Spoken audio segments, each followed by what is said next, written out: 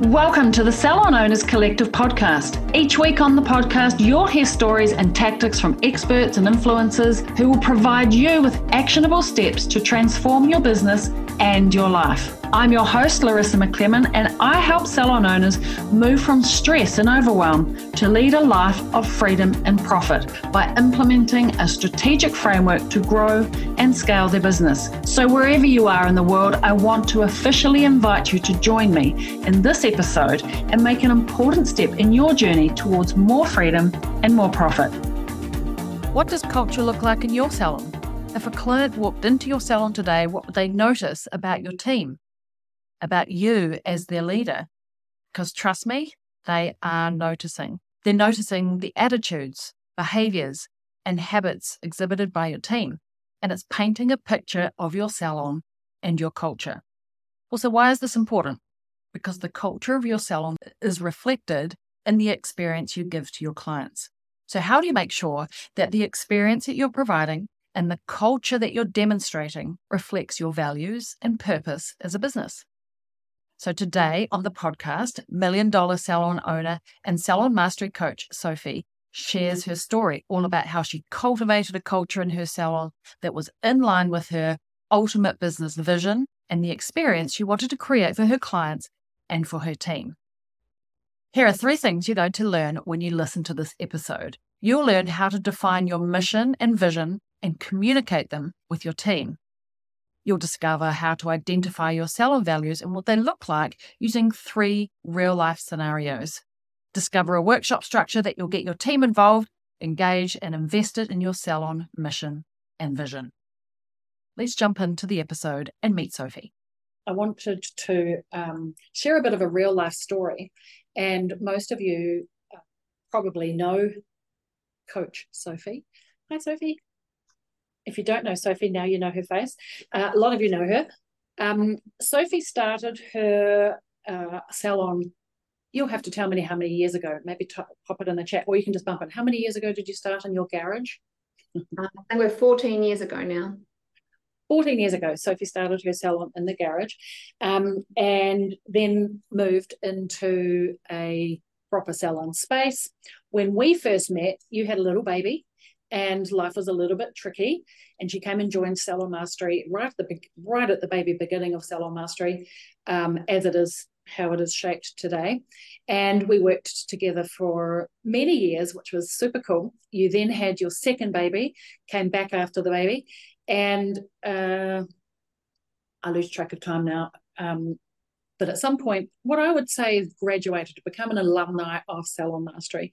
And how do we measure success of salon, graduating Salon Mastery or having achieved mastery of one's salon? Well, she ticked all the boxes for our salon CEO KPIs. She has $1 million business. She does that out of 4 rooms, 7 on her team. And Sophie works 10 hours a week on average, give or take, in the business in any given week, because the rest of the time she hangs out with us and is a coach here at Salon Mastery. So I thought, who better to ask to talk about culture?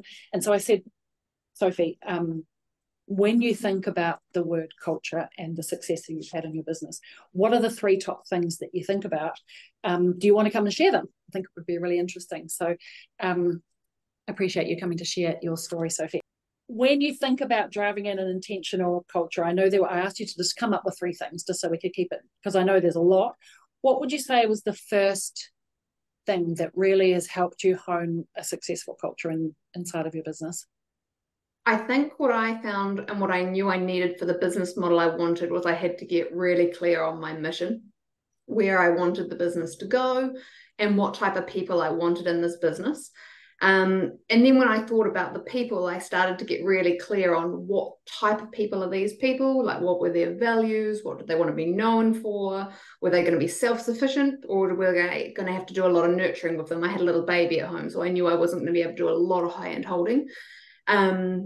My mission on it was that I really wanted to have like a team of confident, self-aware, self-efficient women that were constantly wanting to learn. So really open to learning, and they wanted to become the best skin therapist. We're in the skin world.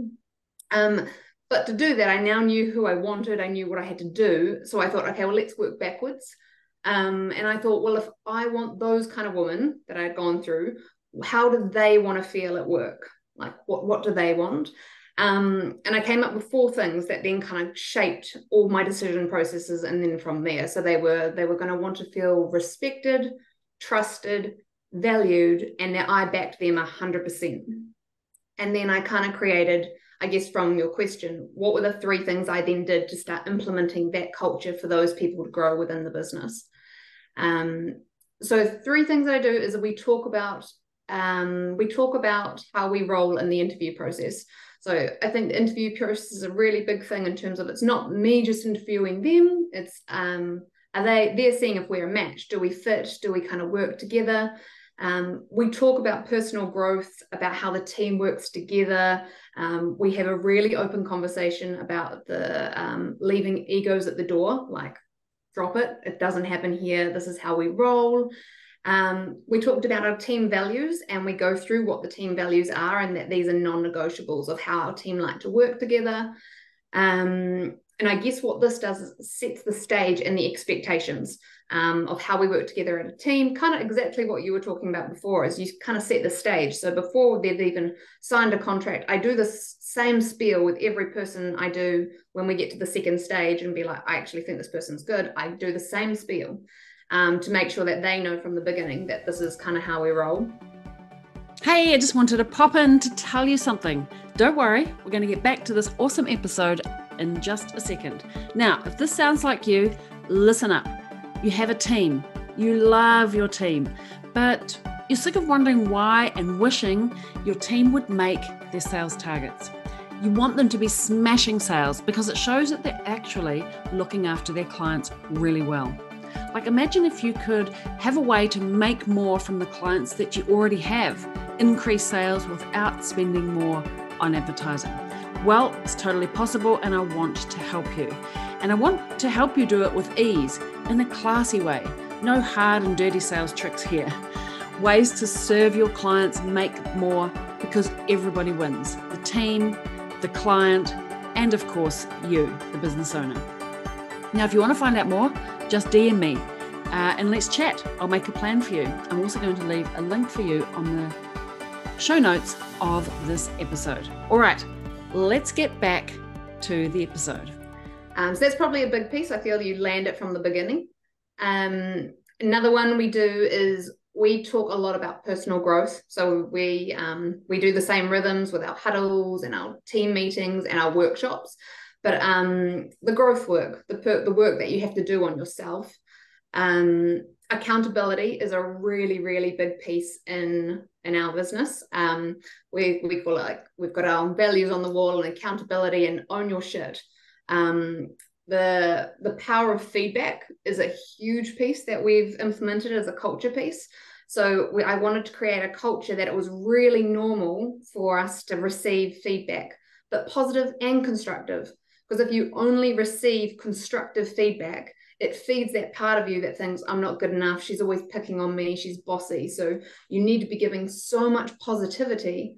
But this isn't just about me giving them positivity. It's about the team collectively. Open your mouth. If you see the way that she opened the door for a client, or the way you spoke about it, I wanted them to be like, say it. Say, hey, I love the way you spoke with him. And it created a really nice, nurturing environment. So then when that teammate said, hey, would you like me to give you some suggestions on X? All the team were really open to now receive feedback, because they felt that they had been, accepted and trusted, because they've received so much positive feedback. So I think getting that balance is a really big culture piece that I loved putting in the business. What else was there? There was, I guess, not giving them all the answers and letting them make mistakes. I'm not in the business, so I needed them to know that they're humans. Go in there, do the pieces. You're going to make mistakes, but we're not surgeons, so no one's going to die. It's going to be okay. And if it happens, just own it. And so that's kind of the slogan. We always come back to that accountability pieces. Accountability, own your shit, and it's 100% okay to make mistakes. Just like, no problem, make the mistake, and then we'll learn from it. So yeah, I found that as a big piece, that then they were more likely to take not risks, but because of the environment we've created, they were more confident to say, okay, I could try this or I could try that, because Sophie's not going to come yell at me, because I'm not going to get told off. I'm going to be encouraged for this behavior to have initiative. And I think once you build the initiative, it gives you more options to lead from the back. So it's to create that piece that you go, off you go, you don't need me anymore. So yeah, there's so much on this topic. I think you can kind of pull apart on these ones, but I think, yeah, bringing it in at the beginning, creating that growth mindset of who they are, how to be better by feedback, I feel is a really important piece. And then not giving them all the answers and being open that we're all human, and vice versa. Like you were saying, I'm human and I'm going to make mistakes as well. So I think that's a big piece in it as well. Amazing. I love that. I actually remember us having a conversation, Sophie, years ago now. And it was kind of like that stepping away from the business and allowing people to make mistakes is ultimately kind of the answer. But it was like, when do I stop going in and saving the team? Like if somebody's sick, actually, I'm not available to step in and take over the clients. Or, it's that stepping in to save people and making that conscious decision that actually, no, I can't do that. And it's actually okay. I loved we're not surgeons. Like we're not actually cutting people's arms off or anything. They will be okay 99.999% of the time. And allowing the whole business levels up when you choose to do that. Would you say? Yeah, definitely. They feel empowered to make the decisions, to be like, it's an environment I feel safe. They feel safe and secure within it. Yeah. Safe came up a couple of times when you guys were talking, actually, providing a safe environment. And that's a wrap. I'm so proud of everything that Sophie has achieved from the time she joined Salon Mastery to now growing $1 million salon. And now, of course, she is a Salon Mastery coach.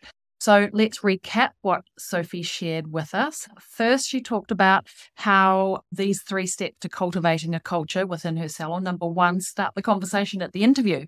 Let people know how we roll here. And right from the outset. Number 2, a personal growth culture where feedback is normalized, both positive and constructive. And finally, building confidence and initiative with your team, just letting people make mistakes and learn their own way and be human, showing them that mistakes are an important part of the learning process. So there you go. So the first thing you need to do before starting your journey to a better culture in your salon, and the 3 drivers of a successful culture, I know this is going to be super useful for you. So if it works for Sophie, it can work for you too. And as always, if you think you could use some help with building a stronger culture, a rockstar team, recruiting the right people, training and retaining them, please reach out. Just like Sophie did, you can apply for Salon Mastery via the link in the show notes of this episode. And let's book a chat. You can tell me a little bit about your salon, and let's see if I can help you build a strong and intentional culture. It's been a pleasure hanging out, and thanks again, Sophie, for sharing your amazing success with us. Look forward to seeing you same time, same place on the podcast. Ciao for now. Thanks for joining me on another episode of the podcast. Tune in every week as I reveal the latest insights and advice on what it takes to truly master your inner salon CEO and master your salon success. Subscribe to the Salon Owners Collective podcast on iTunes or Spotify, or visit us online at www.salonownerscollective.com. But make sure to join me in my Facebook group for answers to common questions and much, much more. Thanks for listening, and I look forward to tuning in with you again next week.